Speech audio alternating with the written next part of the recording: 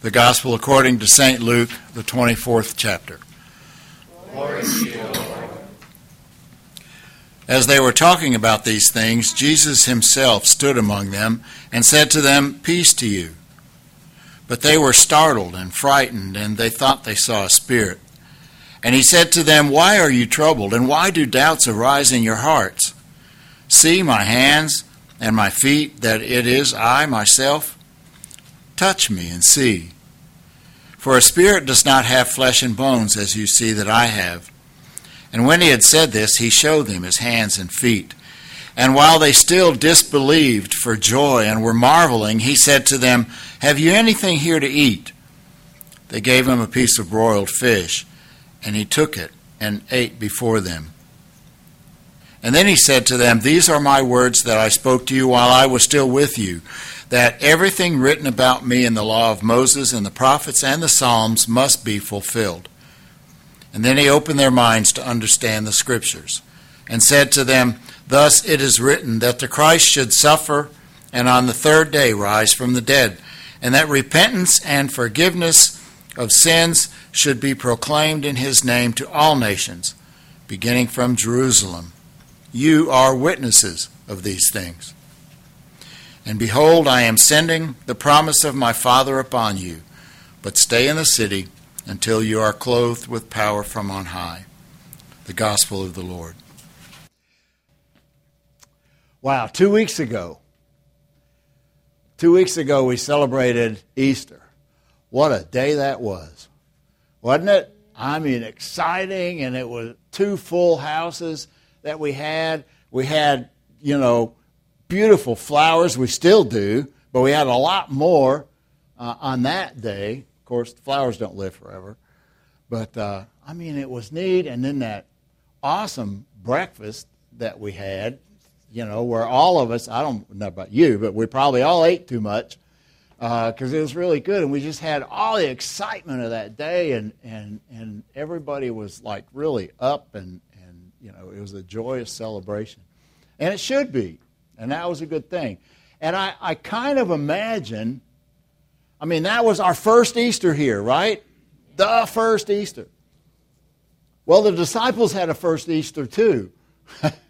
And they didn't call it Easter, and there weren't bunny rabbits and eggs, and I don't know how those are connected. But anyway, but they didn't have any of that stuff, but it was the resurrection. It was the real one. But they were all confused about it because there was all this weird kind of things going on in their mind. The women went to the tomb that morning. They came back and said, "It's empty." And an angel talked to us. And in this account that we read from today, earlier, Peter, after he heard that, he ran to the tomb. He saw the empty tomb. He didn't know what to think. And so he went back to where the disciples were. Then there were the 2 guys on the road to Emmaus, 2 of Jesus' followers. And they had an encounter with Jesus. And when they realized what it was, they ran back to tell the disciples, "We've seen him, we've seen him." And I'm sure it was like too good to believe, too good to be true. Oh, I don't know. Friday sure did hurt. Do I really want to set myself up to be hurt again by believing it? So they got this kind of weird thing going on in their heads, and then all of a sudden, boom, there he is. They still didn't know what to think. They thought he was a ghost. Where did this come from? He just appeared out of some other dimension, and there he is. And so Jesus said, "Calm down." Well, he said, "Peace be with you," but for us, that'd be, "Calm down. Calm down." He says, "It's me. I'm real. Look, you see my hands?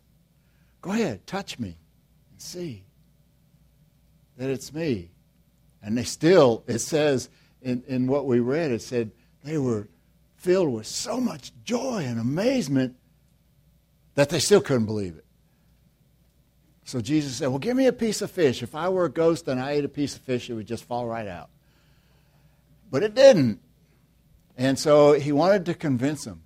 And so now they're probably starting to believe it, and they're experiencing maybe a little something like we experienced. except it was the very, very first Easter that they were there. But even with that, there were questions, and Jesus said, why are you troubled? Why is this bothering you? Why do you have any doubts? Well, I was thinking about that, and I was thinking about the first Easter here and all the excitement and everything that we had that Sunday. And I'm wondering, so was the excitement that we felt really about the resurrection? Or was it about having our first Easter here and everybody's running around trying to make sure everything gets done right and that the flowers look right and that the peeporamas are where people can see them and that the food was all right and that we had enough coffee and and just the fellowship and the excitement of that day? Or was our excitement, our real excitement, about the fact that Christ rose from the dead? I have a feeling that in most of our minds, that's why we were doing this, but it was sort of in the back of our minds. And everything else was in the front. That's the way we are. And maybe there's a part of us where the resurrection is not really real. Where Jesus seems still very far away, and sometimes we live our lives as though Jesus is still in the grave. And we allow things to get to us. We allow ourselves to be troubled. We have these doubts. And they're maybe not doubts about the truth of the gospel, but doubts about, is Jesus really walking beside me? Does he really care? Does he really know what's going on? Is he able really to do anything about my life or to help me get through this? And that's a game Satan plays with us. And that stuff will start rolling through our heads, especially when we get low, when there's really something going on. And the lower we get or the harder the time gets, the more that there is. But do you think that if Jesus were really, really real, I mean, if we felt every minute of the day that he was right beside us, do you think we'd be as worried or as troubled or have as many doubts? I don't think we would. If Jesus was physically walking with us when we went through life and when we went to work and when we drove to work and when we got in our family gatherings, if he was physically there with us, you think life would be different? We'd have a different attitude? The disciples had that first Easter. They had Jesus right there, and there were other appearances before his actual visible ascension. And so when they lived the rest of their lives, since they had experienced that, they felt him right there with them all the time. And they were able to do powerful things in their ministries.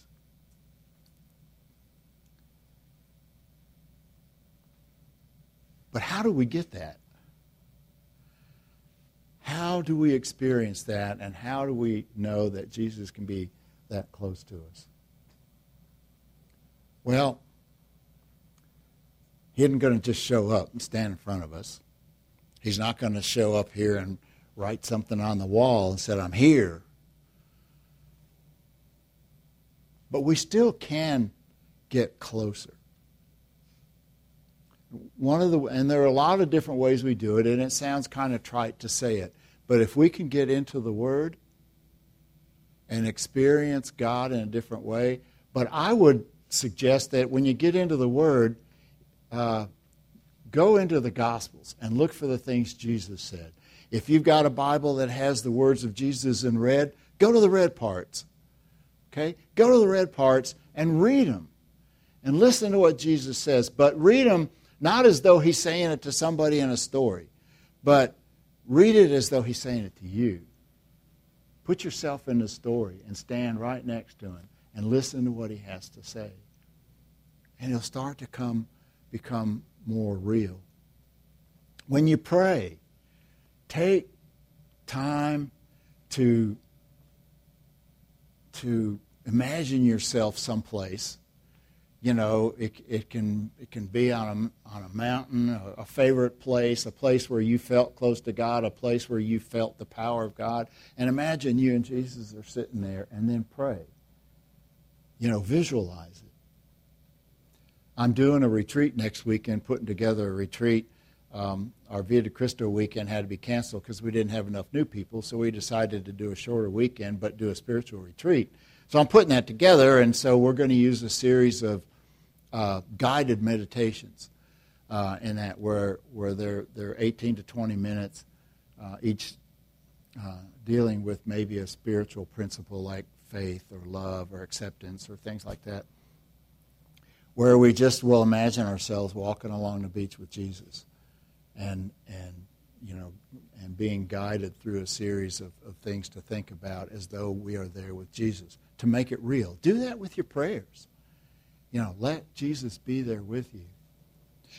We're going to gather this morning at communion, and for a lot of us, sometimes it just becomes one of those things. Well, it's a ritual. It's part of what we do. It's part of our worship. So we're going to have communion. But think about what it is.